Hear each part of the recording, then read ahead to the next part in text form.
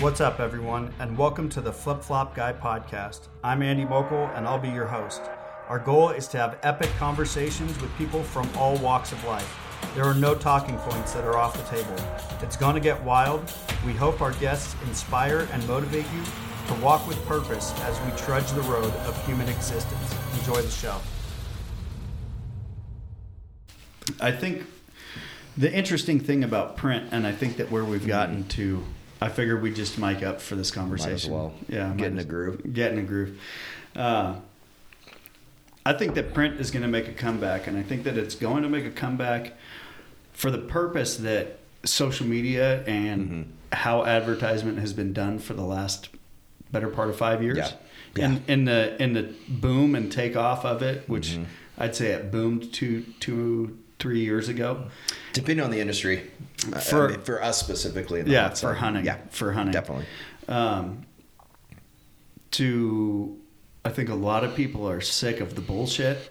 Oh, yeah. And they kind of want to get back to a more organic, probably print-based or something like that, where they can go to a reliable source, be Eastman's, be Peterson's, be it whatever, Field Ethos, doesn't matter. Right. But then they're actually getting legitimate, fact-based Some credible information. Yeah, exactly. I think that's a good point. I remember when I was working at Drake Waterfowl, that was 8 years ago now. That's right when social media was starting to really leapfrog over the print side of things. And you're seeing these massive gain in followerships with these individuals, and it's like, well, how much of that gain in followership too was people buying back then? Who knows? Because it was the wild, wild west. It was a new frontier for everybody. Yeah. And so it was hard to know. But you have these people that's like, hold on a second. Has this person ever actually been successful in the field? Like, how are they credible? Just because they have a lot of followers, these brands are just blindly like, oh my gosh, like they have contact with this many people. They must be doing something. They must right. be doing We something need to pay right. them. But from an education standpoint that reflects back on you, it's like, holy crap. It's interesting. Like, if we were to do a business case study right now and go back over the last 6-7 years and like really analyze that specific to our industry alone, but every industry would be interesting.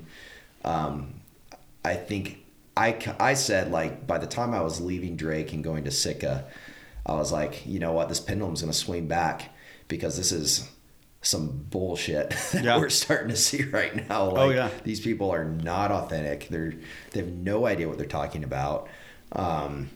Yet brands are, putting them at the front lines for them and saying that this is our person that authenticates us. And it was a crock of crap.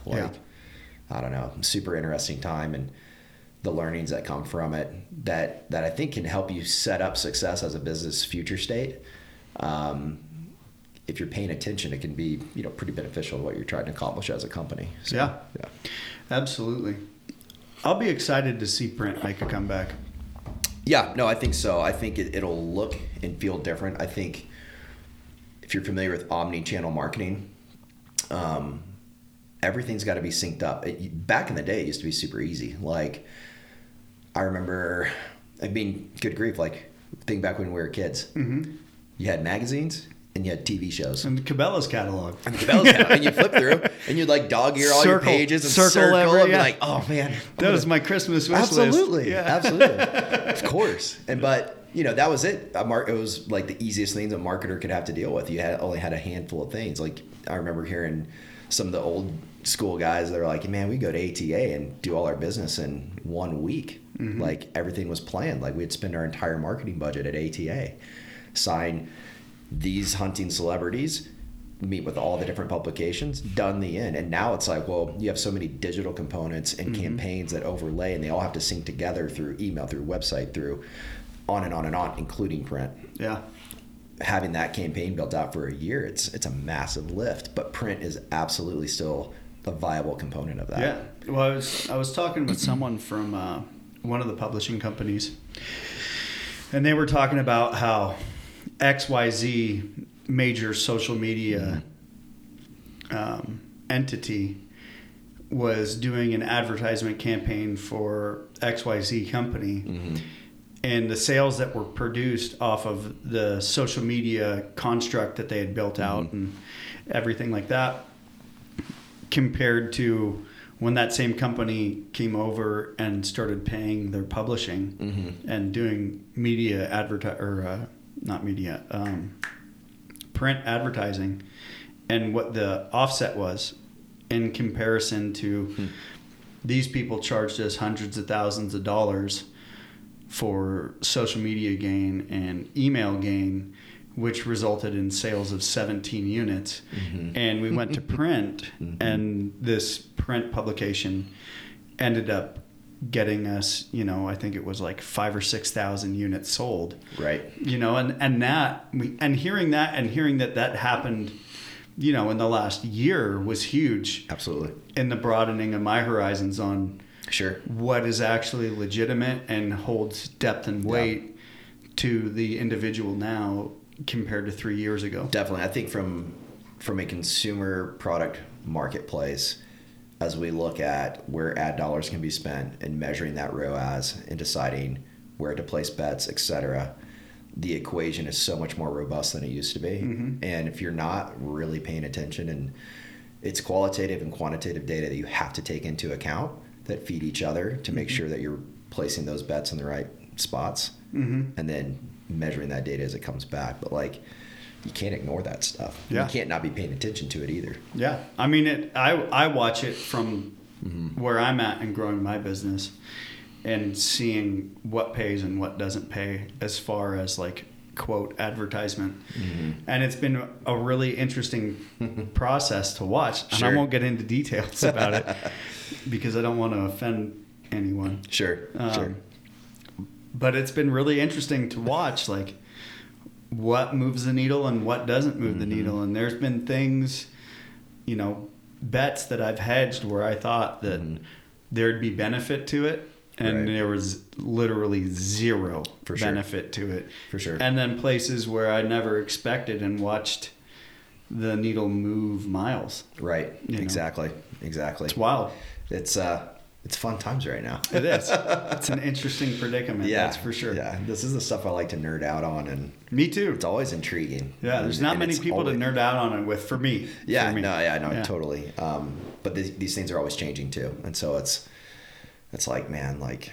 what may be true today by the same time next year, what technology advancement or what other industry that has nothing to do with ours has changed the way things are innovated and have changed consumer habits, et cetera. And now all of a sudden, that worked a year ago, but that's now all these other random variables have come in that we didn't anticipate. Now algorithm change or whatever it may be. Absolutely. Yeah.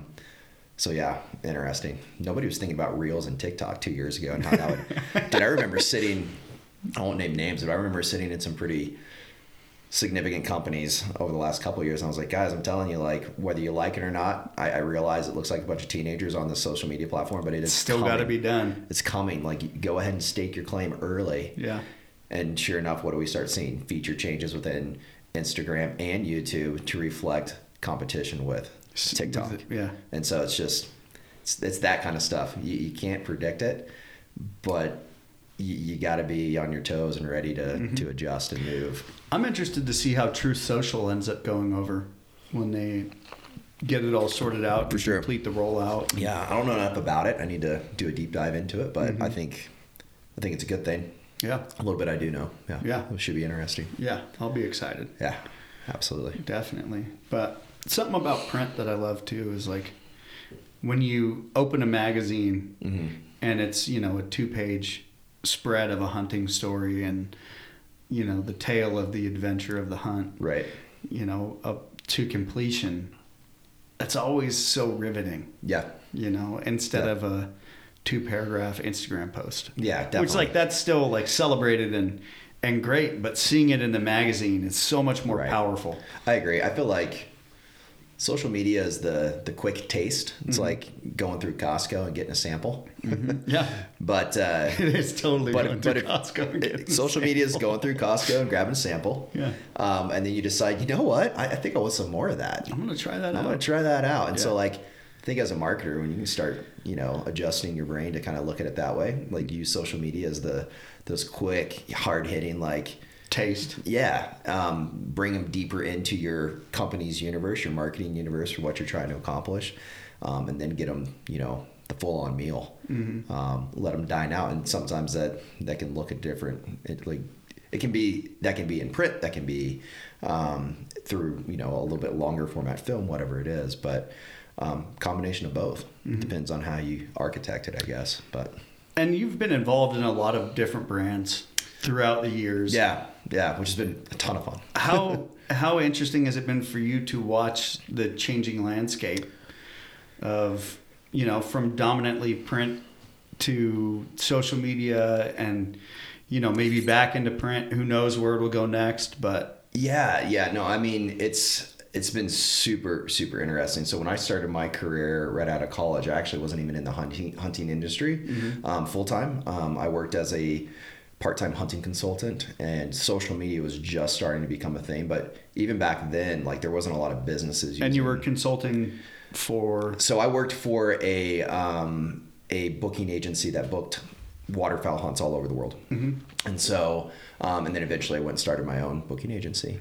And so back then it was like, okay, well, what worked well was having a, one-page ad and going to some conventions. And if you were lucky enough, you got invited by some TV host to be a part of what they were doing. And that's how you would promote your guide and outfitting business or your product or whatever it was.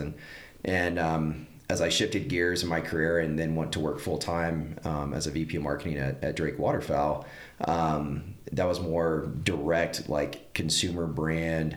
How do we, market to the masses through every channel available? And about that time is when, Instagram was very new. Facebook had kind of changed the landscape for everybody and how people started marketing their business. And then all of a sudden now Instagram came on board, and then it became very rapid very quickly. So we're in like 2010, 2013. Yeah. And so about that same time, you could feel the shift. Like, the OG marketers that were my senior at the time, they weren't getting it. And then as a young guy coming up in the business world within our industry, I was like, man, like, this isn't going away. This has got serious momentum.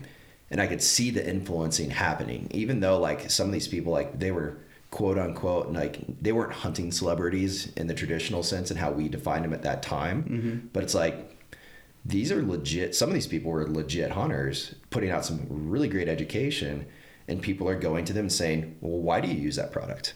How do you use that product? And it was influencing a purchase decision. And so as that started to scale, and because everything's so readily available with that little device in your hand, like, even backing it up, like the shift that we started to see from the importance of everything we were doing from our website from a desktop perspective to how that shifted and changed into your mobile device perspective. 95% of the people or more are buying their products from their phone, not from a desktop. Yeah. And so, yeah, it was super intriguing to see how all that changed very quickly. And because it happened so fast, there was a lot of mistakes made by a lot of brands, by a lot of individuals, both sides of that whole thing, which has been fascinating to watch just because unravel. It's like, wow, this is a massive shit show. Yeah. This is pretty great. But if you're able to figure it out and pivot quickly, you did well. And so, I don't know. I feel like print, we've been talking about this a little bit, but I feel like print isn't dead. It's just, it sits in a different part of the equation now, and people just have to figure out how to use it effectively.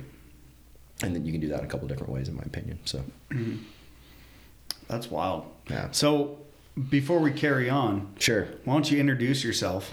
Oh, geez, I got to introduce myself, huh? Yeah. Oh, yeah.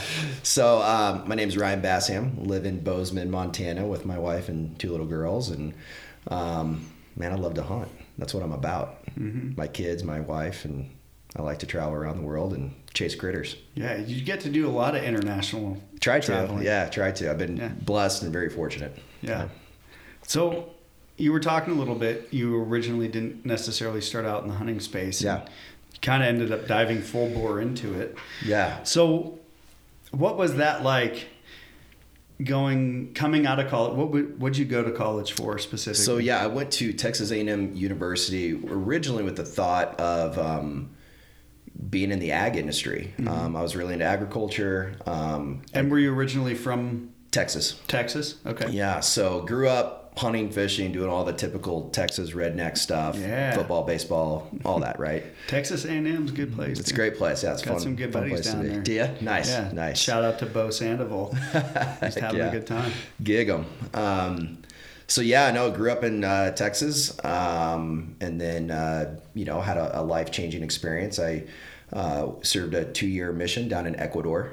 So I lived in South America for a couple of years. What did you do on the mission? Yeah, so I joined the Church of Jesus Christ Latter-day Saints when I was 17, and decided, it was such an impactful moment in my life that I wanted to give other people that same opportunity, and it wasn't something that I was out looking for. It found me, and kind of changed the, course of my life. And so I went down there to preach the gospel of Jesus Christ, help people. We built cane houses. We, sat down with families and talked about real life issues, which is interesting to do as a 19, 20, 21-year-old that doesn't really have any life experience, but you're there kind of as emotional support and trying to help people, just be there for them. And a lot of those conversations that mostly start out with faith and having faith that everything is going to be taken care of and provided for you. Absolutely.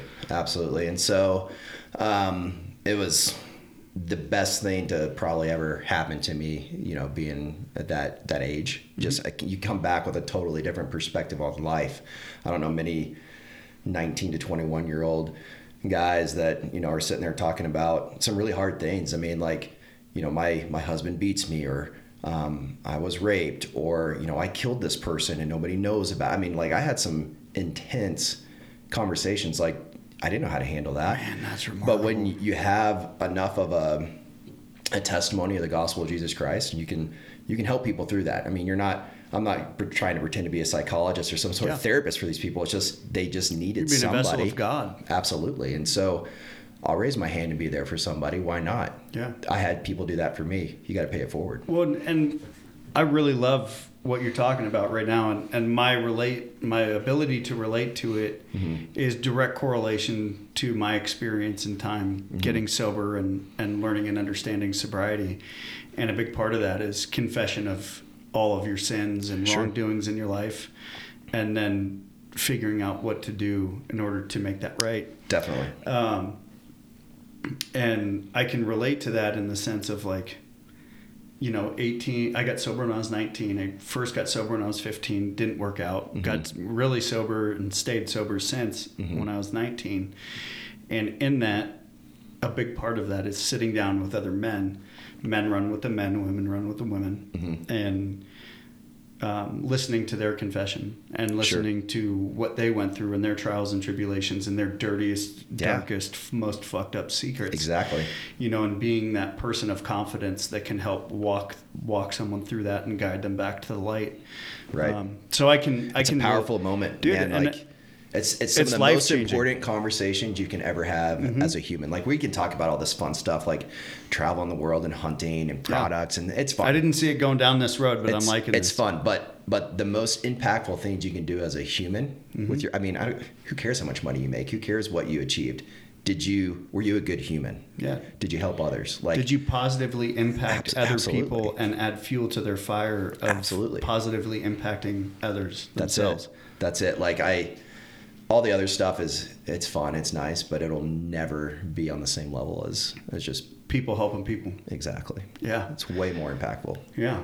That's so cool, man. Anyways, I respect that. I can't not talk about those things because I feel like it made you the man who you are today. Like, none of this other stuff happens. That is the that bedrock. we talk about without it. Yeah.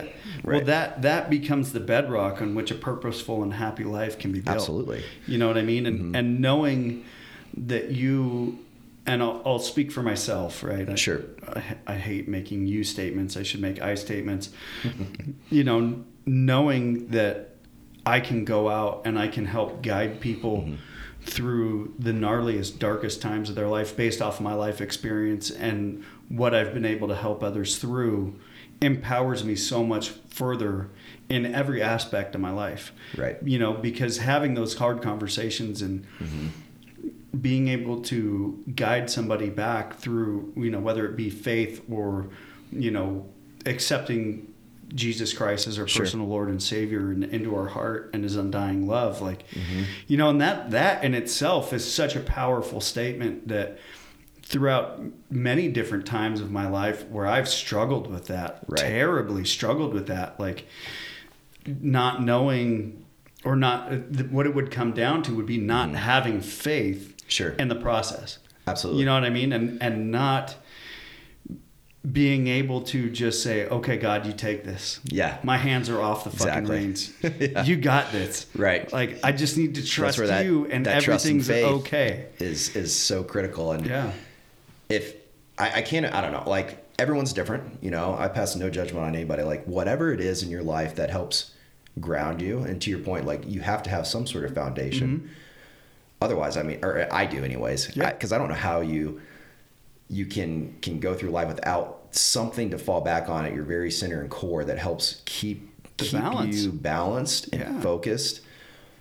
Otherwise, you're just all over the board. Well, see, and that can be a pretty miserable place to be mentally, physically, emotionally, all of it. It affects everything. It's all encompassing. Absolutely, like 100%. And like, so for me, like I'm not a religious man. I have a King James Bible, and that's the Bible that if I ever need to look to, that's where I go. That's where you're gonna go. Yeah. But I'm not a religious man. I don't go to church. You know what I mean? Like nature for me has always been my church. Nature has always been the power greater than myself. But what I can love in this conversation and respect out of it is I understand everything that you're talking about. I can relate to it to the core of my existence and my human being. Because at the end of the day, it's about that faith and it's about that trust and it's about having that ability to fall back on something and just know and understand no matter how dark it gets, we're going to come out of this. Yep. You know what I mean? 100%. I feel like for me specifically, had I not had that, like I look back at the time, so I'll turn 37 this year. So in the last 20 years. Oh, we're the same age. Yeah. I turn 37 next month. Okay. Yeah. You're a little bit older than me by a few months. Hey.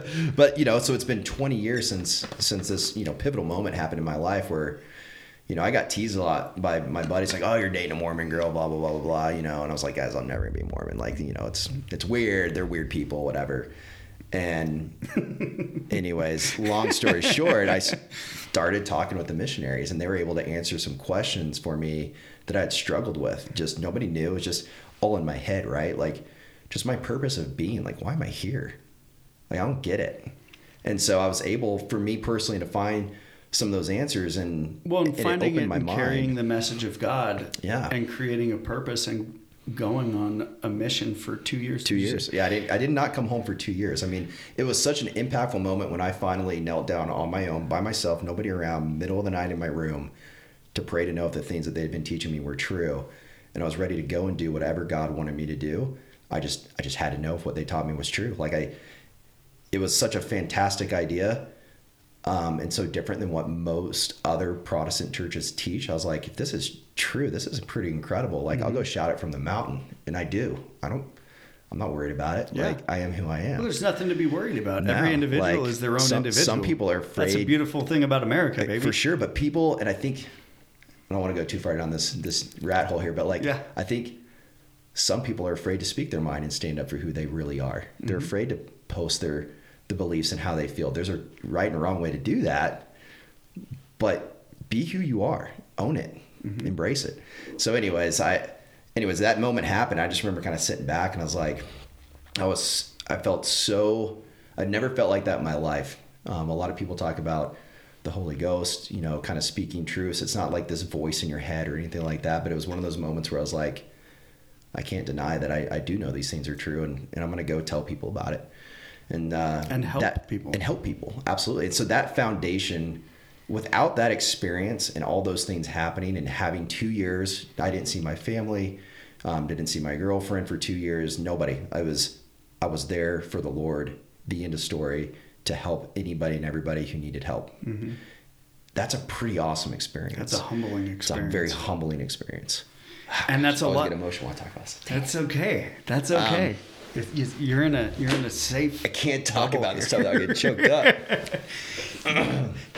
But there's no better thing to be choked up about than saving for lives. Sure. That's, I think back, because we started talking about this, so it brings up memories, but you start to see all the faces of these people.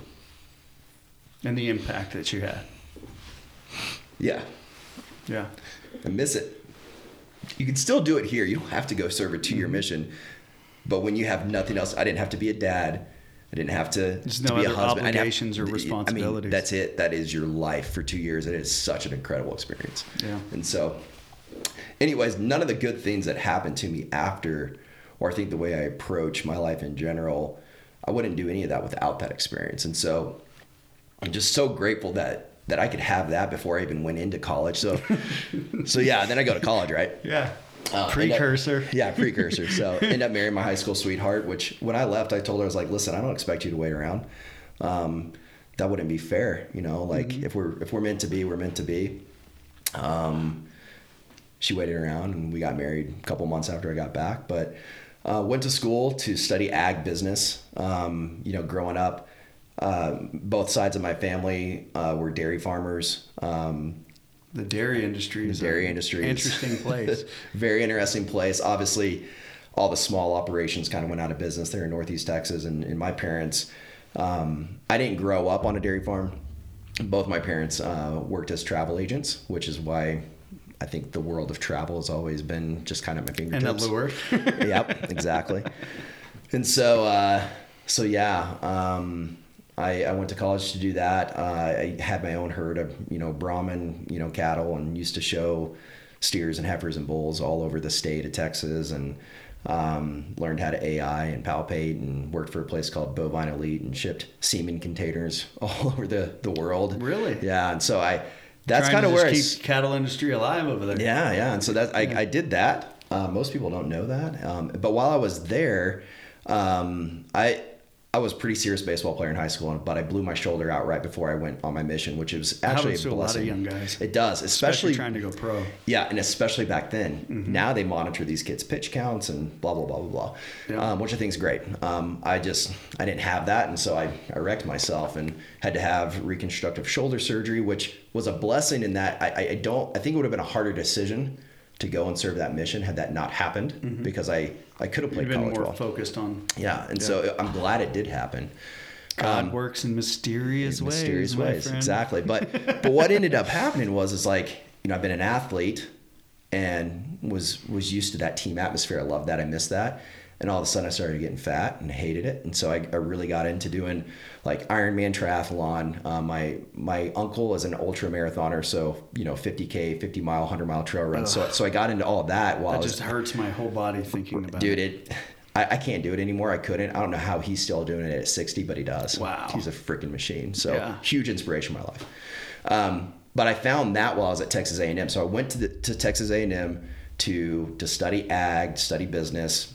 And then I found this passion for doing these like ultra endurance races. And so that consumed me. I was doing a lot of training. Well, now, really quick, I'm sure that you had gained some mental toughness through the sports world and growing up baseball. Mm-hmm. Probably some more with the mission and everything else. I'm sure there was times when you're out there and you're like, what the fuck am I doing out here? For sure. You know what I mean? When everybody's slamming a door in your face and yelling at you, you know, and they don't want you there. And all you want to do is share some love, and they don't want to. They don't want to receive it. They're not receiving love. You gain some mental toughness. Yeah, and then going into powering through, you know, 50Ks or whatever it is, the amount of mental toughness and durability that's forming inside you through all of this, which I'm sure you don't realize at the time. You don't realize it until it's, you know, a decade later and you look back on it. Right, exactly. You know, but like, how do you think that shaped your mental toughness going through that? Yeah, you know, I think that... And training for it.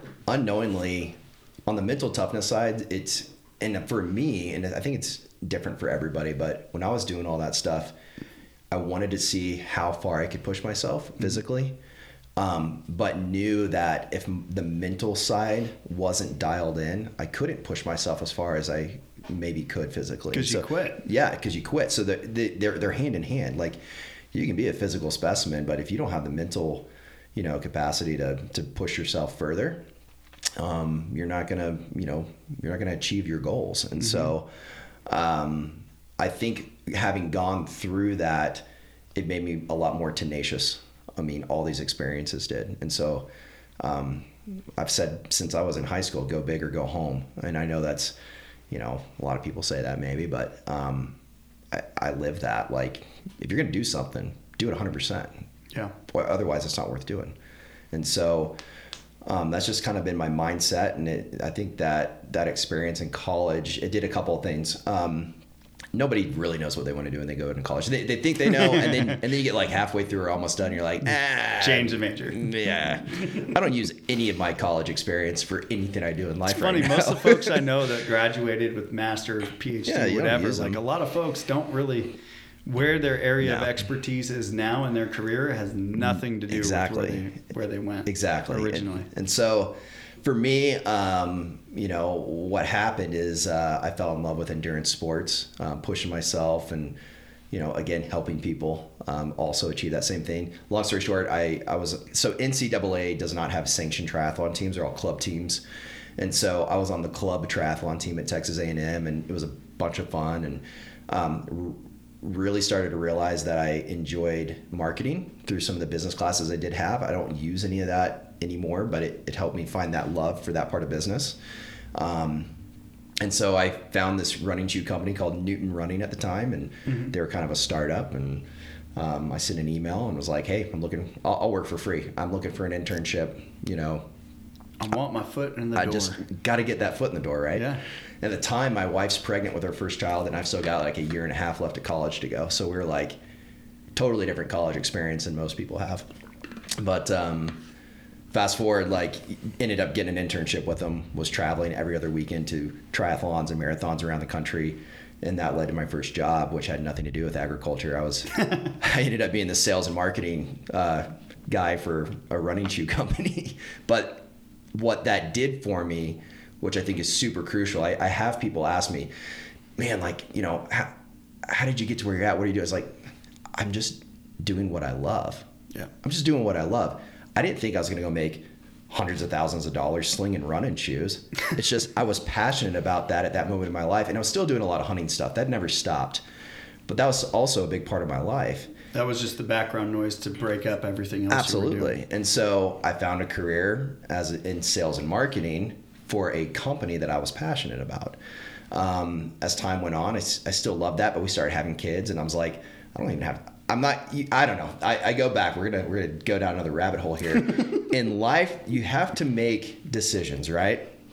Some of them are pretty more significant than others. I've watched other people, and it is what it is. I have my opinion. When you're training at that level for Ironman and marathons and like trying to be competitive, not just doing it to complete one, but to be competitive about it, it takes a lot of time. There was weeks where I was training 20 to 40 hours a week. Typically, that was my range, somewhere in there. Ugh. And so it's almost like a full-time job. You can do that as a college student. Yeah. But when you start having kids, it's like, okay, well, are you going to be a dad and have a full-time job to support your family? Because that right there is going to take up the majority of your time. So there are no more, you know, massive training weeks where you're putting in, good grief, I couldn't string together 2 hours this week the way my week's been. So like, so I gave that up, but I was still passionate. I had to follow my passions. And it's like, okay, I would rather be a good dad and provide for my family. And maybe I'm getting a little burned out on this endurance stuff, and it's been awesome. And I've learned a lot of great things, but hunting's always been my favorite. Mm-hmm. And I was still doing some hunting stuff. And that's when I first started traveling internationally for some waterfowl hunts and whatnot. And so that ended up kind of being that fork in the road where I left the endurance sports world and went more into the hunting world. And that's where I've been the last 8, 9, 10 years, something like that. Yeah. So it's been a lot of fun. Yeah. That's wild.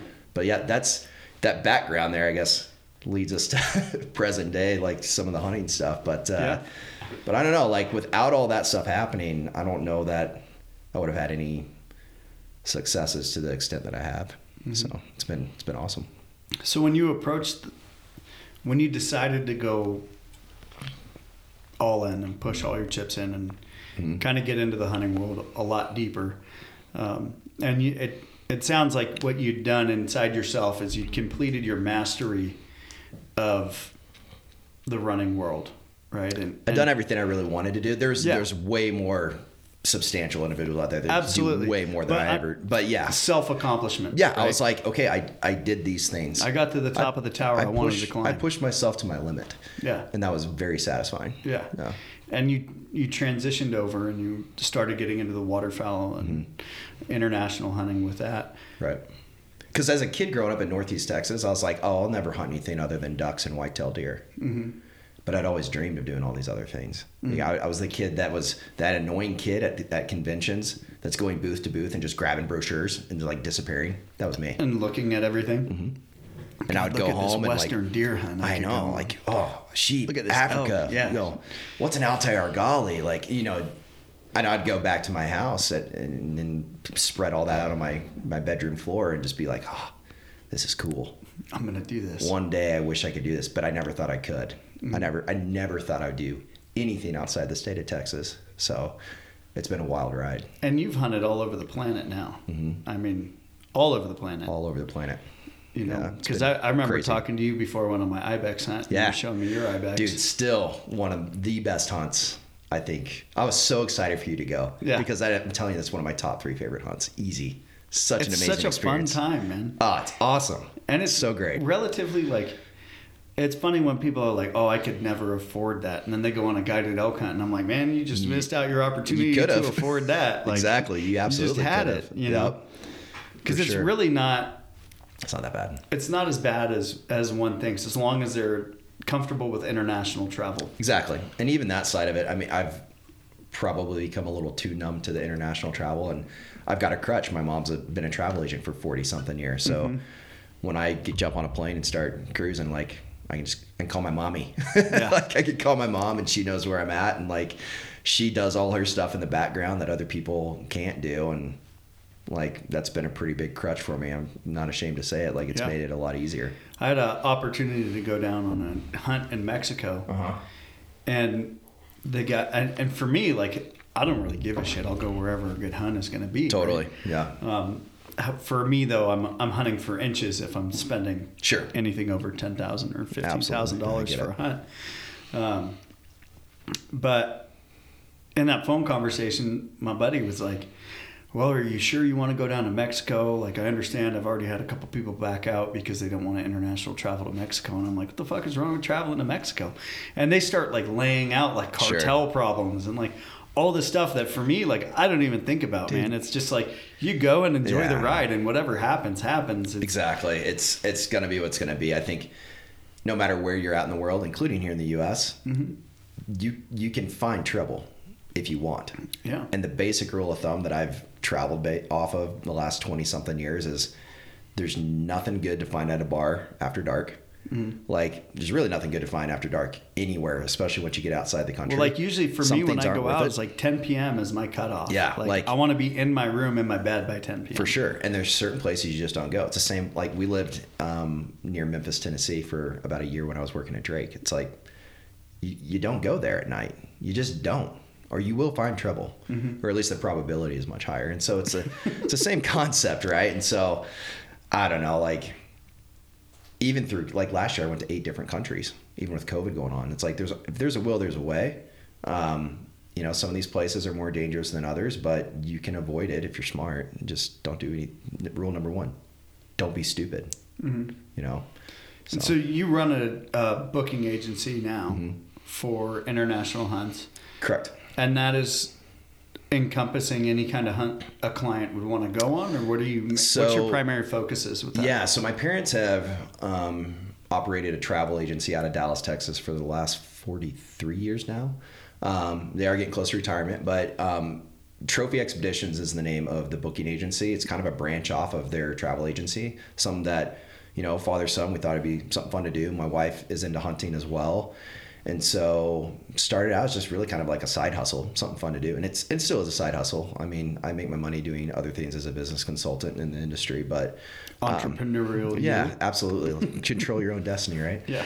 And so Trophy Expeditions is about 8 years old now, and it's been something fun that we've done as a family. But the hunts that we offer, it's all boots on the ground experience. Like, we're a one-stop shop, which is a rarity for most booking agencies because we have the travel agency. We can do travel insurance.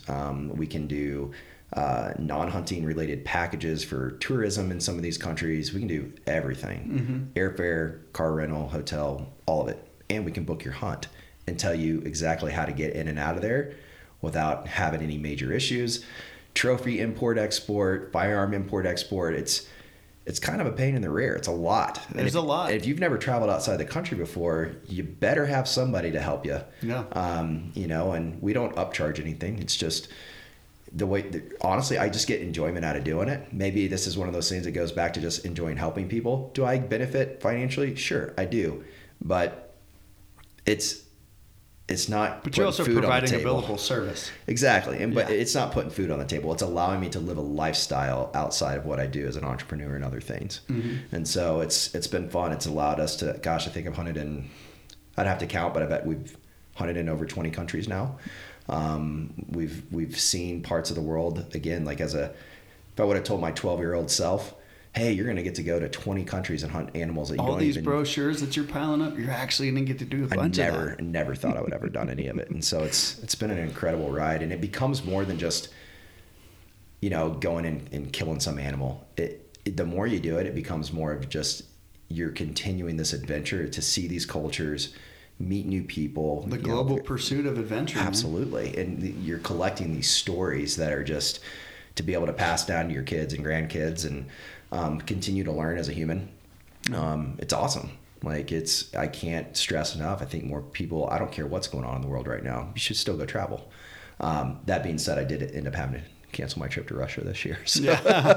But that's probably not a good idea. Where were you going in Russia? Supposed to go to Kamchatka, which is far away from everything that's going on. But a client and I were supposed to go and hunt snow sheep. I was just talking to Ryan Lampers about Kamchatka. Yeah. And I had no idea his fishing background. Yeah. And that never gets talked about. The bait, we talked about it for sure. Nice. We talked about it on the podcast we did. Such a good dude. But for me, a ton of bait guaranteed that I bought fishing in the Bay Area came directly from him and his family and their employees. Right. That blew my mind. But to hear that he got to go into Kamchatka when it was opening up for fly fishing on the rivers in the 90s and what he got to see and what he got to experience and the fishing that he got to do, just taking helicopters up rivers, trying to find new places to fish. Sure. Oh my God. So awesome. So wild. So awesome. So wild. You don't get to, so much of the world has been there, done that. I haven't done anything that other people haven't done, but when it's you and it's your personal journey, it's an amazing experience. Yeah. And for him to get to go and do stuff like that's pretty special. Yeah. So you guys canceled snow sheep hunt this year. Yeah, that's a bummer. I can't imagine that working out. Yeah, good grief, that WNBA player got busted for taking vape in. I don't know if I want to take a gun in there. Yeah. They're harassing U.S. citizens. Anybody and everybody they can. Yeah. So taking a gun in there is probably not a good idea. Yeah. Yeah. Yeah, this probably is what it is. Frowned upon. There's other adventures to go on. Yeah. Yeah. And circle back to that one. Yeah, it'll be there maybe. When the region stabilizes again. Yeah, exactly. There's plenty of stuff to do. Yeah. That's wild. I want to go out there. I want to go out there. I want to do, they got good brown bear, good moose. They do. In fact, if we were successful in a timely manner, we were going to switch gears and go to lower elevation for brown bear. So, really? Yeah. Yeah. There's a lot of bears there. Caribou. Mm-hmm. A lot of bears, though. Yeah. It's insane. Special place, yeah. Yeah. But, yeah. That's wild, dude. Cool stuff. Yeah, seriously. And it's just so funny to think back to when you were a kid, stacking up those brochures. Yeah. And looking at it and, embarking on your journey of life, starting with the mission for 2 years and then powering through everything to getting to where you are today. Right. And you have a good family, you're a good father, you're a good role model, and you get to carry the message of what success can be when you're trying to be successful for yourself and not successful for someone else. Right. Exactly. Exactly. I think, another important thing, I've been thinking about this a lot recently. I haven't really talked a ton about it, but you're still going to have trials along the way. You're supposed to. I think a lot of people don't realize that, because I think I've heard it before. Like, yes, I realize that I have been blessed with a very unique, special circumstance, and but everybody is. Everybody is. Everybody's blessed with their own unique right. circumstance that happens. Everyone's blessed with their own unique circumstance, mm-hmm. and it is what we make of it. Like, sure. For me, example, 19 years old, homeless, living in my car, shitting blood on a daily basis, to where I am today. If I would have stayed the victim and stayed stuck in my rut, mm-hmm. I'd be in prison or dead. For sure. And I would have never come out of that. You know what I mean? Yeah. And just because that was my rock and hard place doesn't mean that someone else's, which their rock and hard place could be astronomically different in mm-hmm. every single direction. It could be a failed sports career or, you know what I mean? Anything, absolutely. Right? Anything.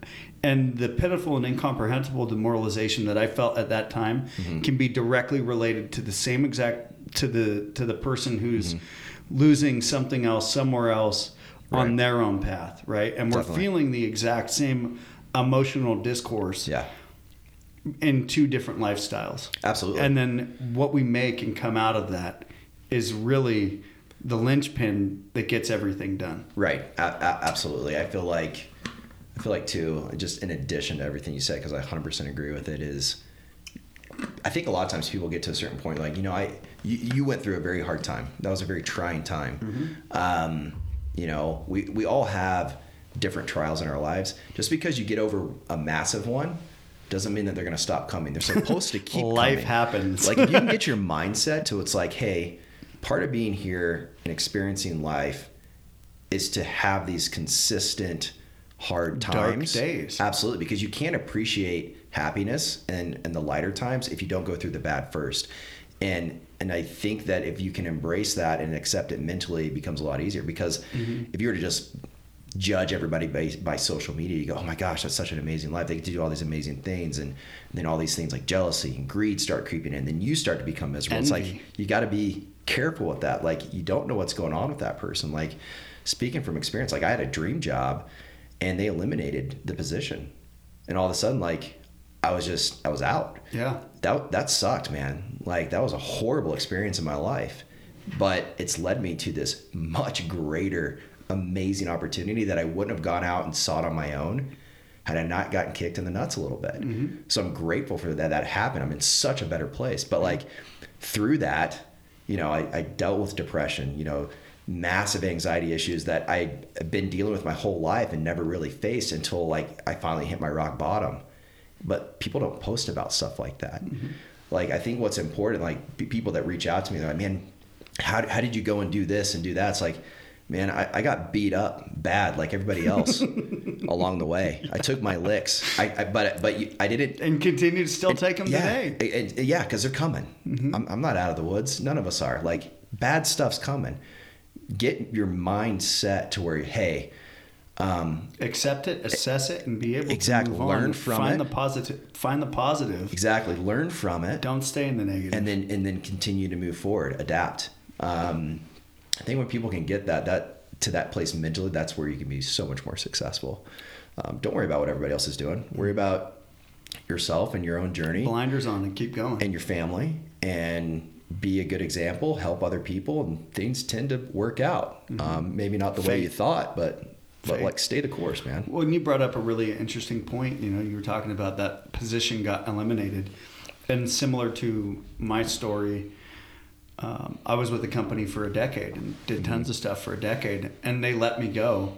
Mm-hmm. I mean, mind you, when they let me go, I greeted them with a handshake and gave them a hug and told them thank you so much for 10 years of employment and opportunity and growth as an individual and a human being. But that was one of the best things that ever happened in my life. Yeah. Because that propelled me into doing everything I'm doing today. In the moment, it probably didn't feel that way. And no, in the moment I knew. Yeah. I mean, like, don't get me wrong. I was upset and I was heartbroken and I was... You felt all those definitely negative emotions. Lost. I felt all of the negative emotions. But because of trials and tribulations and having the outlook that you've been talking about, I was able to quickly assess it, find the positive in it, Right. and continue to carry on. Still dealing with the, remorse and emotional stuff that was going on from the loss of employment and everything else like that. But I was still able to pick up, carry on, and charge forward harder than I was while I still was in employment with that company. Right. Exactly. I think if people can get focused on the things that we're talking about here, they'll find more happiness more consistently in their lives. Mm-hmm. Like, bad things are supposed to happen. Suck it up. Accept it. Know that it's coming.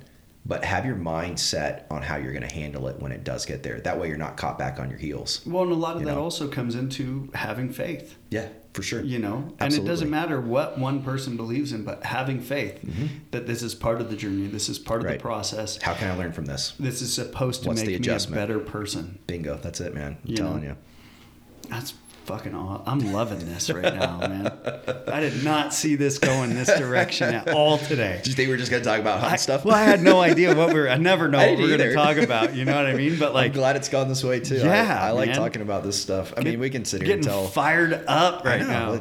How do we be better humans? How do we impact people, right?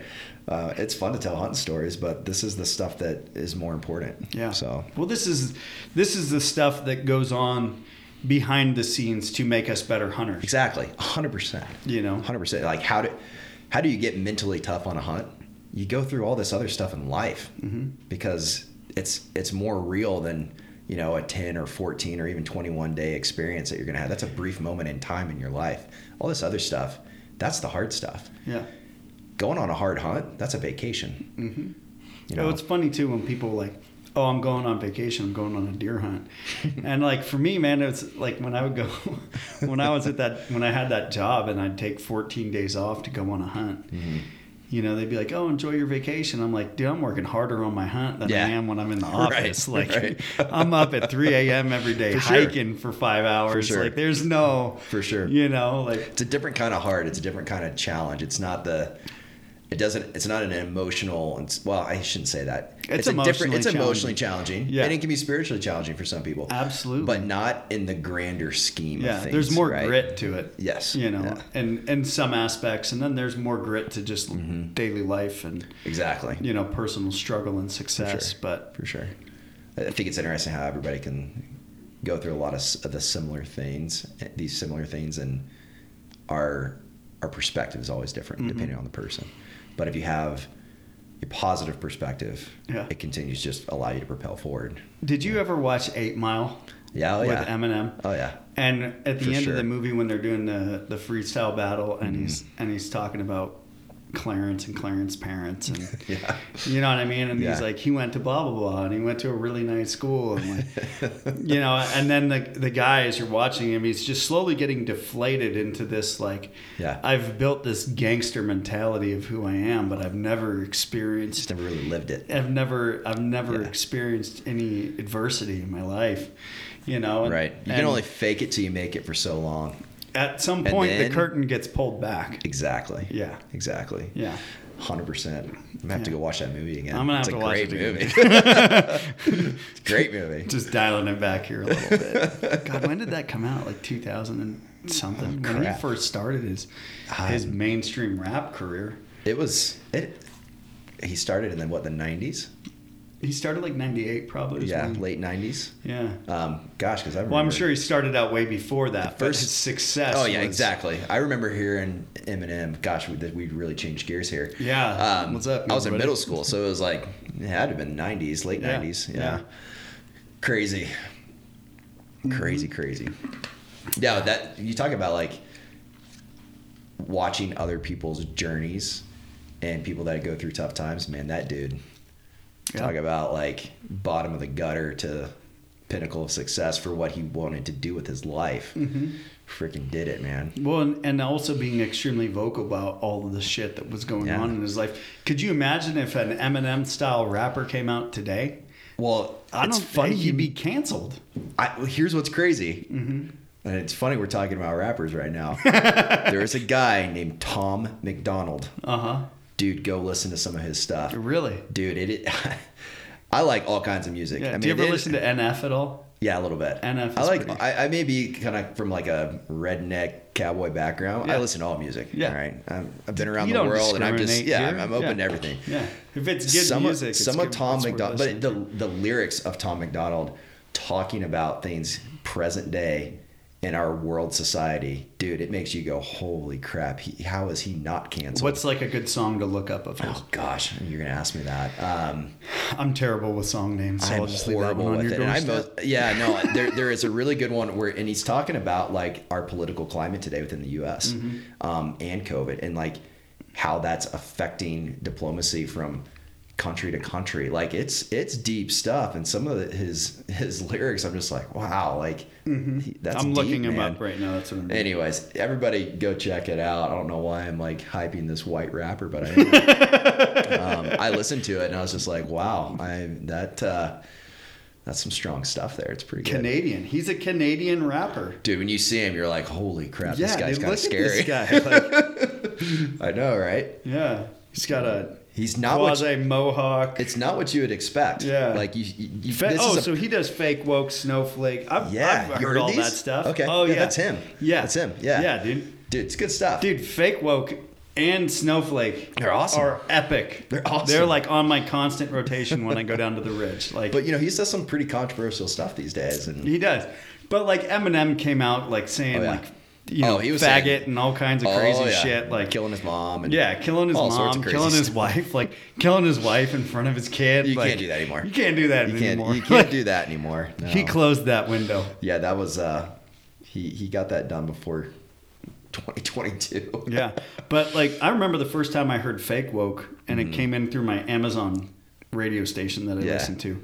And I was like, what the fuck is this? Like, how have I never heard this before? How is this not getting more buzz, more play? Like, you couldn't, at the time, you couldn't find it on any, like, add Instagram music to your story or any, I don't know if you can now. I don't know either. I think talking about being an entrepreneur, like, whether you like rap or not, or you look at this guy and you're like, holy crap, not for me. What he's done as an entrepreneur for himself, I think is pretty inspirational, because I don't think he has a label. He's not doing any of this through a record company. Like, he is on his own, I think 100%. Just crushing it. Just promoting himself on his own. He's not using a record label and other rappers to hype him up. But do record labels have as much leverage as they used to these days? I don't know. Yeah, you're asking the wrong guy. I would assume no, but... I just watched the Kanye West documentary. Oh, did you? Is that pretty good? Yeah, on Netflix. And I think it's only like 3 episodes in. I think it's in total only going to be 3 episodes. That would be interesting to watch. But having grown up in that era and having watched a lot of the progressions of all of the different rappers' careers and everything that was going on in the hip-hop world at that time, super interesting to watch Kanye's documentary and watch his evolution as a person. Yeah. And that is one of the biggest parts, is the evolution of him as a human being.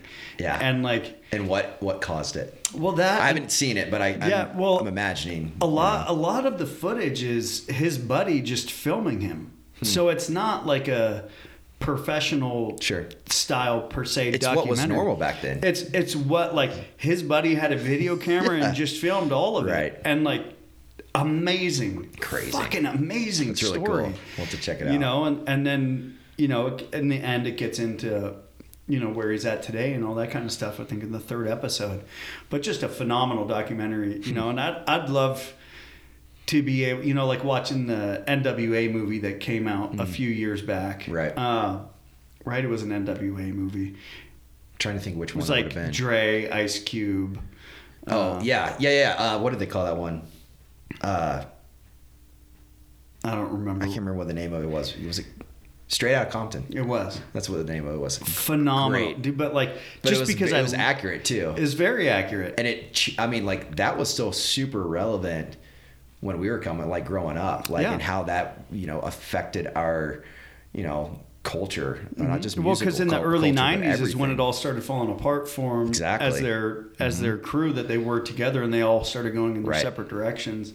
And then also being able to recognize what happened in all of their different careers, you know, Ice Cube Friday and you know, everything that he would, you know what I mean? And everything they were all doing throughout their entire journey. And it's funny because, like, and this is going to sound retarded probably to a lot of people, but like, I take and I watch the 90s and early 2000s hip hop scene all the way till what it is today. Right. And I kind of can compare it to the hunting industry and how the hunting industry has been for the last 5 years to where it is today, where more people are getting in tune with each other and getting in sync with each other and, you know, partnering up and not worrying about fucking, you know, brand lines in the sand and all that kind of stuff, and seeing everyone come together, which, like, that's what they all did. They all fucking fought and they all got rich off fighting each other. They all got super rich and super famous off fighting each other. And then they've all been able to sort of start reconnecting and, you know, mending and starting that process and recovery, friendship and relationships. And then getting to where now they can all get rich together and celebrate together and have a good time together and enjoy each other's company. And I think it's interesting you brought that up, because I don't know that many, especially like if you don't work in the industry in some capacity, you don't know it. Then you don't know. You don't realize it. You're just looking from the outside and going, this is kind of cool. It's fucking such a cool world. And sometimes it's really not at all. Sometimes it's kind of nasty. I think it's cool. Before I continue on there, like most people that watch the Super Bowl and that halftime show, like, they don't understand how cool that really was. The adventure that happened for them to all be there together. That's crazy. Yeah. It's crazy. Yeah. But I think it is interesting that you're, you know, kind of comparing that the animosity in the industry. Dude, like, I don't understand it. I just remember growing up, and if somebody shot a spike, it was like, you know, any of your neighboring properties. Remember, this is Northeast Texas. It's not like we had thousands of acres, right? Like, we had 500 acres. Our neighbors had 300. Their neighbor had maybe 2,000, maybe. But everybody knew each other.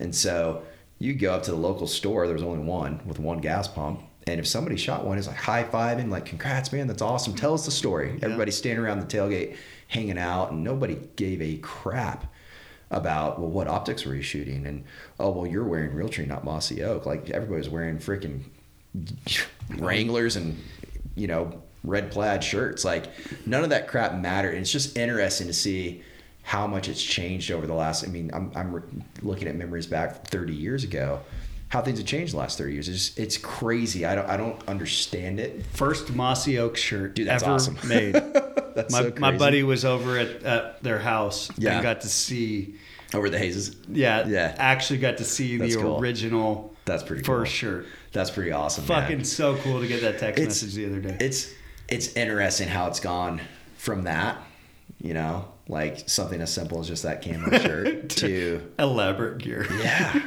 Dude, it's one day Technical. Someone's going to care enough. Maybe I'm a big enough nerd, like, to go back in timeline how the industry truly started and evolved, you know, but the evolution from Woolrich and Filson to and it's been great. It's you know, it's allowed us to. I'm of the mindset of like, if I need to go tough it out and hunt, I can, but I can be a more effective hunter and stay out longer if I've got good gear. And we're in a place in today's society with manufacturing and fabric textiles and all this amazing tech. Like, we can stay out longer, more comfortably, which leads to more success. But the internal bullshit in our industry and in our community is just gross. Yeah. It's gross. I hate it. Yeah, it's wild. It's taken away from, and I'm not like trying to be a purist or anything, but it's taken away from what it's supposed to be. It's supposed to be fun, you know? And so...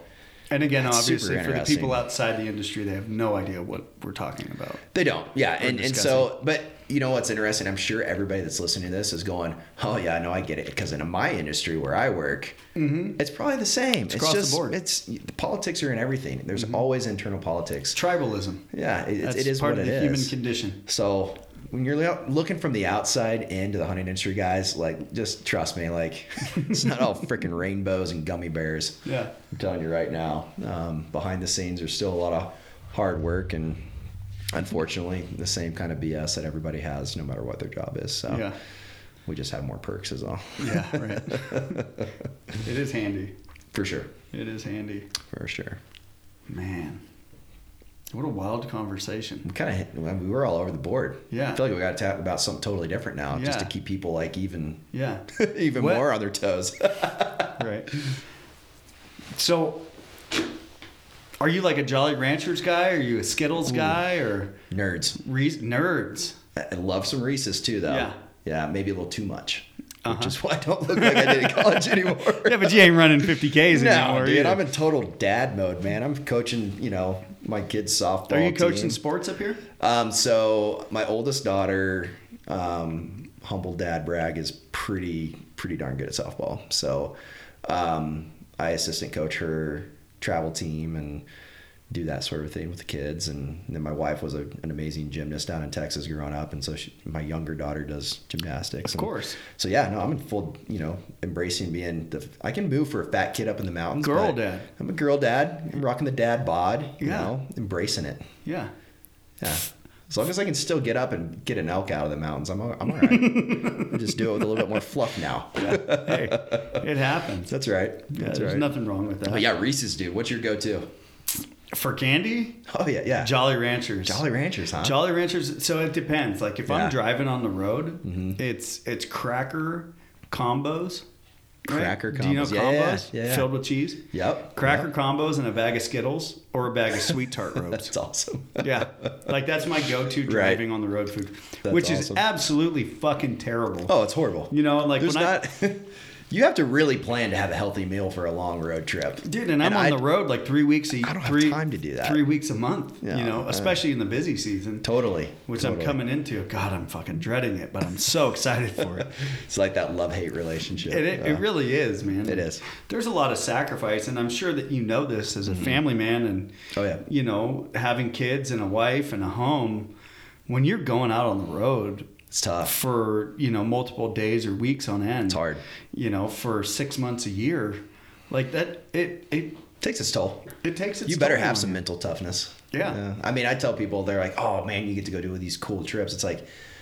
I'm sacrificing time with my family. Dude, the second I shut the door and jump in the truck, every time it's this mix of emotions of I'm excited to go, feel guilty that I'm leaving, and I'm already ready to be home, and I'm already regretting what I'm going to miss. Yeah. It's such a weird thing. Like, that's a full spectrum of emotion. It's all the emotions. It's like, oh my gosh, I've dreamed of this for my entire life. So glad I get to go do this. It's going to be amazing, even if we're not successful. But at the same time, just wanting to turn around and jump out of the truck and get back in the house. Yeah. And so it's a weird spectrum of emotions for sure. How do you deal with that? Oh, that is a great question. I don't know if I ever had to answer that one. I think that just what most people naturally would do, I assume, is I do my best to compensate for that time. Like, we plan really, really well. Like, I have a good idea what the next 18 months of my life look like, just because my wife and I are a team. Like, we can't do what we do. She has a great job. I have a great job. Our kids are super involved with all these different things.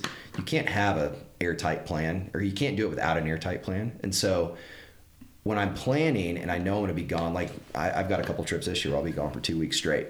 And it's like, all right, I know I'm going to miss these things.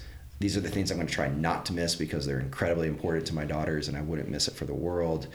And I plan extra time. When I'm home, I'm home. I'm in a lucky position to where with my job, there's certain projects that I'm doing where, whatever, I'll work from 9 to 1 a.m. if I have to, those 4 hours, because they're asleep.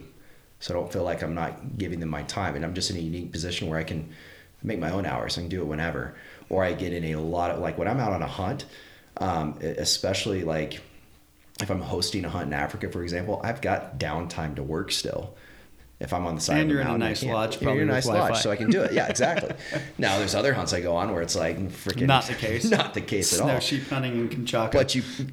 But you plan accordingly, And so when I'm home, I try to really make sure that I'm present. That means putting the phone down. That means the emails from partners and on some of the businesses I work with. You can wait, and I tell them that up front. Like, here's expectation. When I'm at home with my kids, I'm at home with my kids. And if you don't like it, don't hire me. Yeah. Well, like even... Get a different consultant. And I would say just in the circumstance of us trying to get a podcast done for the last 6 or 8 months. You know what I mean? Like, hey, are you in town? Hey, I'm in town for 2 days. But we kept missing each other. Yeah. Like, I can't do it this week. How about next week? Sorry, I'm out of town for 10 days that week. Right. Like, exactly. You know what I mean? Like, for sure. I think it's easy. And I've seen marriages end with guys that do something similar to what I do. And and I hate that I've had to learn from their experiences, but you can't be gone traveling all the time if you're in a family dynamic with young kids. And then when you come home, you're still not present, because you can be home and not present. And it doesn't work. Like you gotta find the off switch. Yeah. And that's hard. It's hard to do. I'm fortunate, like the business partners that I have, we all get it. We all have similar circumstances, and we buckle down and get things done when we need to. But we all have kids, and we respect that from each other. So it works out well. Yeah. That's cool. How important is your and your wife's relationship and your communication? Everything. Without that, none of this works. None of it works. And so everybody, I'm sure has their way and how they do it. But like my wife's been my best friend since I was 14. And so we know each other pretty darn well. There's a tremendous amount of respect there. Like we know each other better than anybody else. She knows me probably better than I know myself.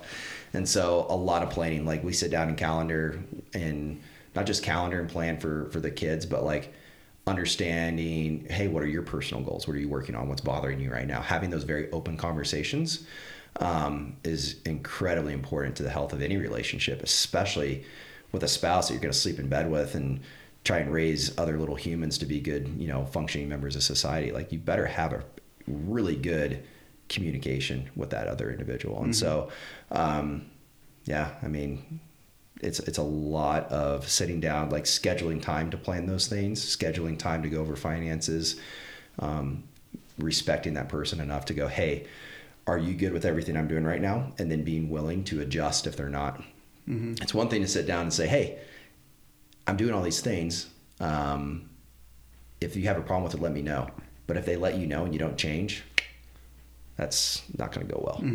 Now, how important is it in all the things that you're doing to accomplish and do those things without blowback on the home front? We've both been pretty good to avoid that. And the way we do that is, like, honestly, like if I have a client come to me, it's 100% my decision on whether I'm going to work with them or not based on the scope of the project. Sometimes that's taking an equity position, and that's a lot longer term of a commitment. But whether it's a 1-month project that I'm doing some marketing consulting for, or it's like hey, we're going to bring you in at this position and give you equity, and it's going to vest over this amount of time, blah, blah, blah. I go to my wife every time and I say, hey, help me think this one through. Help me identify anything that maybe I'm not seeing.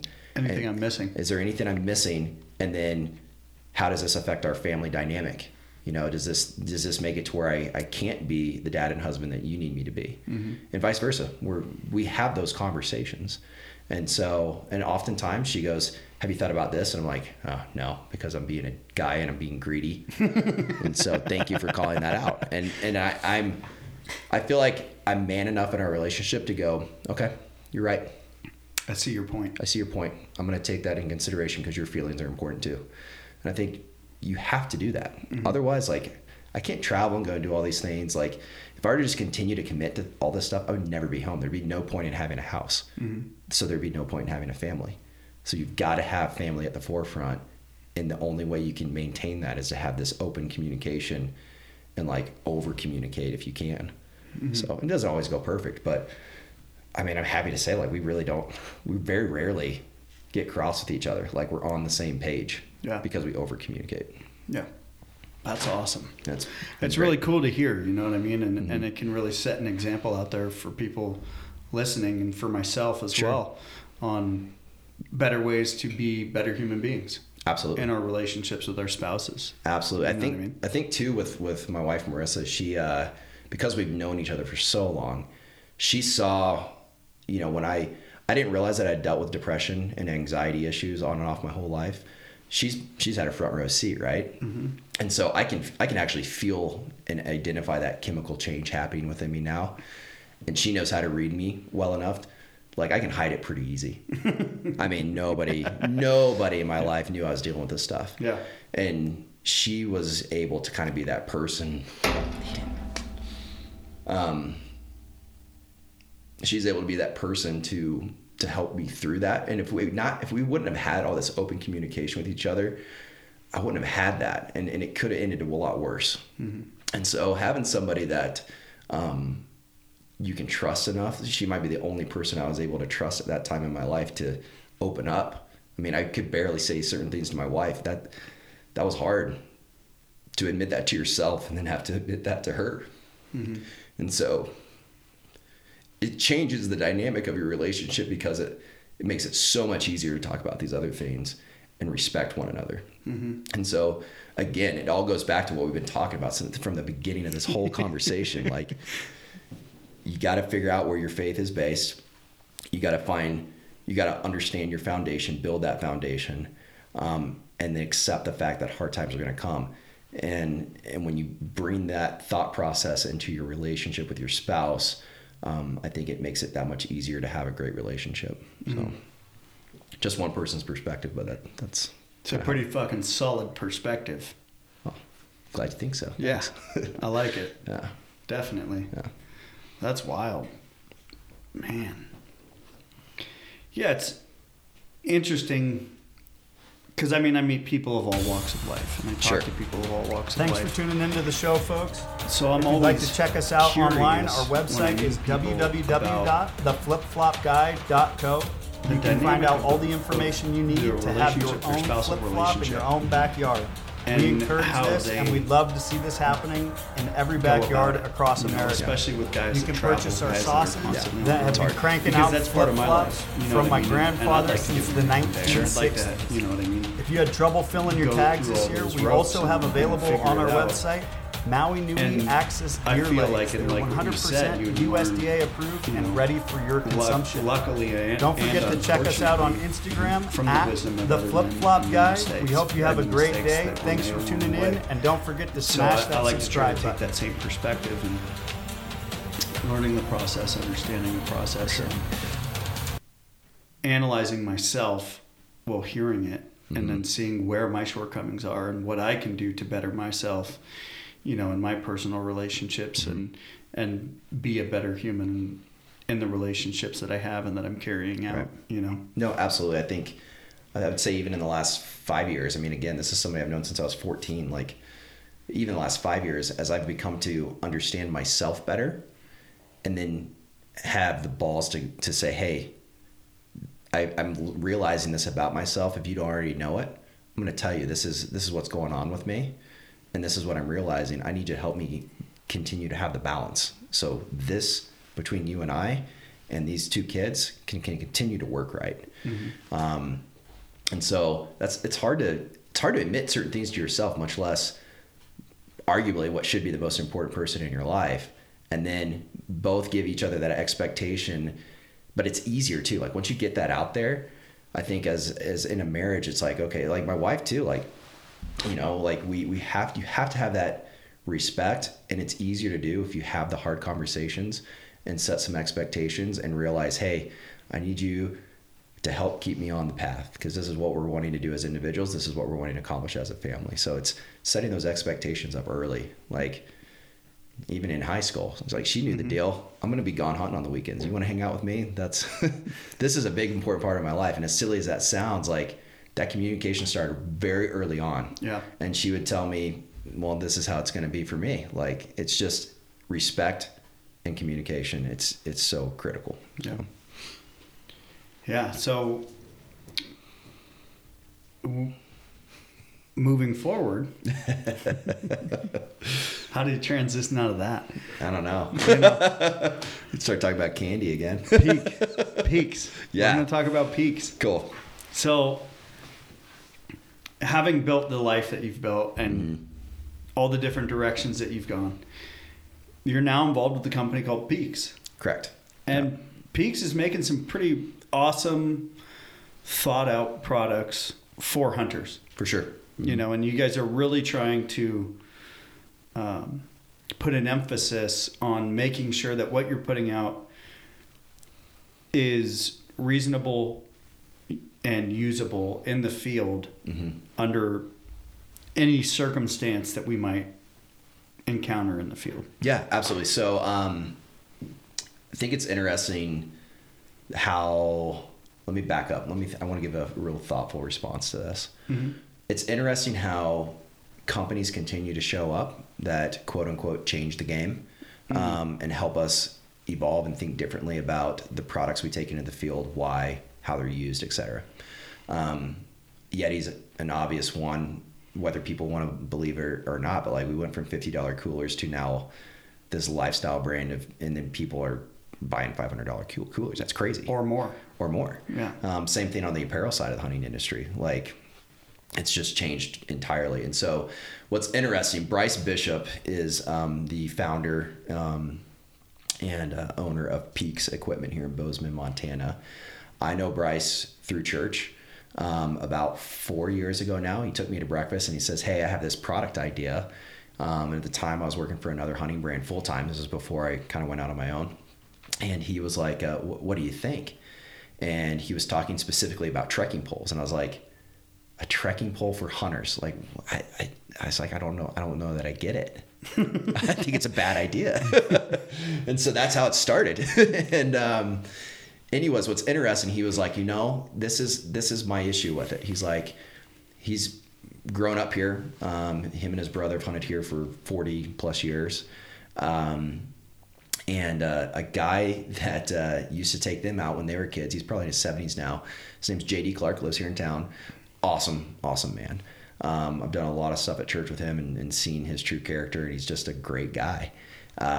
Super macho guy. In his 70s, still going up in these mountains around here and hunting elk today.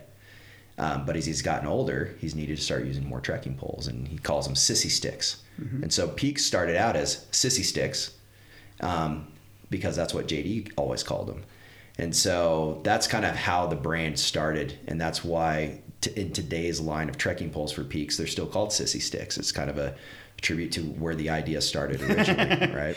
I like it. And so kind of a cool thing. It's not to be against the grain. It's not to, any of that mess. It was a tribute to JD. He called them sissy sticks. We thought it was funny.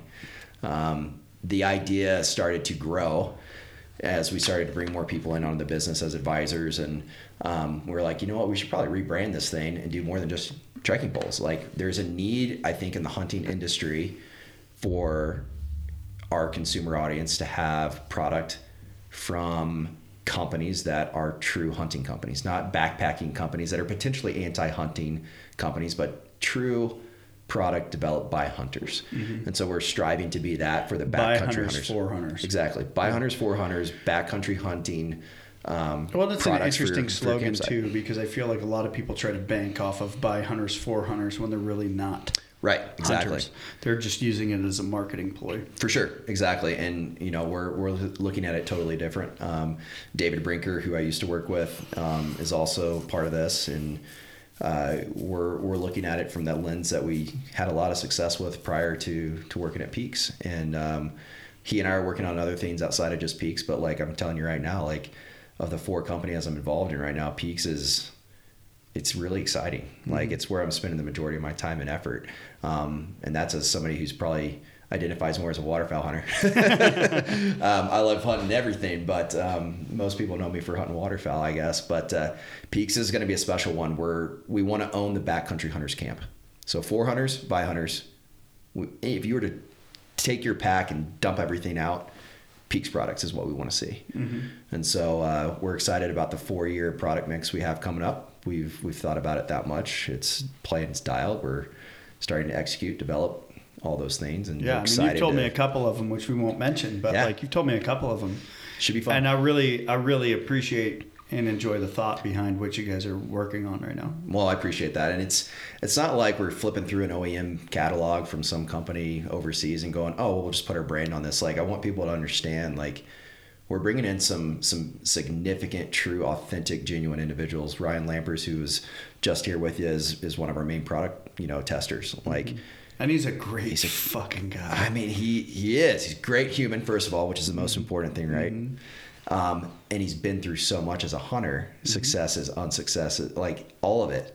Yeah. He's used so many different products. Like, he's walked the line. He's walked the line. He's a great person to go, this is going to fail. This is why. And he's a great teacher, even 100%. Though he likes to say that he's not good at teaching. He is, though. He's a great teacher. So freaking humble. He doesn't. He is. Doesn't give himself enough credit. Exactly. But we've got a lot of guys across the country in different regions that are hunting different species, but all mountain hunting related, and we're having them test this stuff, and then making sure that we get it right. If it takes more than a year, so be it. We're not going to put it out there until it's right. Yeah. And so I was having that conversation with someone the other day. We're developing a product together, and I couldn't. It kind of sounded like they were a little nervous about rushing, and I was like, "Hey, man, like I'm not trying to do this by spring or by fall. Like, if we need to plan out for next spring or further out, like that's totally fine. For sure. I have absolutely no worry. It's going to come together when it comes together, and I have faith in that alone. Exactly. You can't rush it. I've been a part of companies where we rushed product, didn't test it thoroughly, and it failed. That blows back negative on the brand. I've also been a part of companies where we had like 3 years in product development and looked at it and go, that's our production sample. Shoot that thing in the head. It'll never see the light of day. We just wasted 3 years of time and money. And you have to be willing to be a successful product company anymore. You have to be willing to do those things. Yeah. It may take an extra year or two. Well, and I learned that in the job that I was talking about, in product development, There was times when it was like, man, I was like, this is just a great product. Right. And then assess it with more people than just myself and find out the faults. Yeah. And like, all right, cool. Like, that was a year of my life I just spent developing that and coming up with the idea for it and the concept. Right. But it actually doesn't make sense. Like, I really like the idea, but when you actually put pen to paper... Yeah. And consumers, it just doesn't make sense. Exactly. Are they ready for it? Does it make sense? If it doesn't, then you got to move on. And so that's definitely the approach that we're taking with Peaks. We just launched a headlamp this year, which, has been doing incredibly well, which at first we were like, oh, it's just a headlamp, but we put a lot of thought into it. It's got up to 1,000 lumens in its brightest white setting and the lowest red setting, which is better for ungulates because they don't see that color as well. It's 40 lumens, and that lowest setting you get about 70 hours worth of functional battery use. And it's rechargeable. Yeah. And at the brightest setting you're getting about 6-8 hours of battery life, and so that's been a fun product to see just really take off. Stephen Drake here in town helped us with a lot of the testing and did some cool stuff with it. And so as little and simple as it sounds, it's like also one of those, like everyone wants to focus on, well, how good is this jacket or my bow set up? And it's like, those are important things. But on some of these hunts, every little piece of gear you're taking out there is potentially critical. Yeah. And so we look at it through that lens. And we've developed some gaiters, which is maybe doesn't fit into quite the camp setting and product direction we're going to go overall, but those gaiters are freaking bomb proof, man. They're awesome. So I'm glad we've developed those. And yeah, I think over the next few years, if you're a backcountry hunter, and I don't care if you're going on mid-Asian ibex hunts to Kyrgyzstan or out your back door for 5-6 days, 10 days for elk, like we hope that we're developing product that benefits you. And if we can get better, tell us. Like, we're not so proud to think that it's perfect. Like, we want to build product that the backcountry hunter needs, and if they don't tell us, we can't get better. It's funny you mentioned the communication between company and customer. There's a company that came out fairly recently, and I'm not going to name any names, but they had some products, and I ended up buying it, and I was really excited about it. And they have a lot of vision and stuff they want to do in the future. And what blew me away, within 3 weeks of owning it and using the product, the face of the fabric was not the seams, not the stitching. It was the face of the fabric was coming apart. Really? Like peeling and starting to it's just deteriorate. Up. Really? Yeah. That sucks. Yeah. Like, wow. I'm looking at something that should be, a few years of wear degradation, right? For sure. And it's happening in 3 weeks, and that's not good. Set up, and I try to get in contact with the brand and let them know, and try to figure out a way to rectify this, and I don't even get a response on multiple different angles of points of contact. Sure. And I was like, you got to be fucking kidding me. Like, here you are trying to do X, Y, and Z. That can't happen. But you can't even, respond to a consumer that's having problems with your product. There's a problem there. I think to be successful anymore, like expectation. We're a lean, mean team that's super jacked and excited about what we're doing at Peaks, to the point to where, I should be focused on other things than I'm focused on at times. Like when it comes to the social media stuff, when you DM Peaks, it's me doing the best I can to respond as fast as I can, because there's only 3 of us really. And but I will respond at midnight, and I've given people my personal cell phone number. Like, hey, call me. I'll fix Let's talk about it. Or, hey, let's jump on let's do a quick FaceTime. Let me see what you're talking about. Yeah. And that's just being accountable to your brand. Yeah. Like, hey, we want you to have a good experience with it. We feel like we've done the testing, and we're here to back it up. And if you have a problem, we're here for you. Period. Like, and if you can't function that way as a company anymore, good luck. Good luck. I don't care how good your product is. And if it's not, meeting expectation, and you're still not communicating, man, you got bigger problems. So you better fix it. Yeah.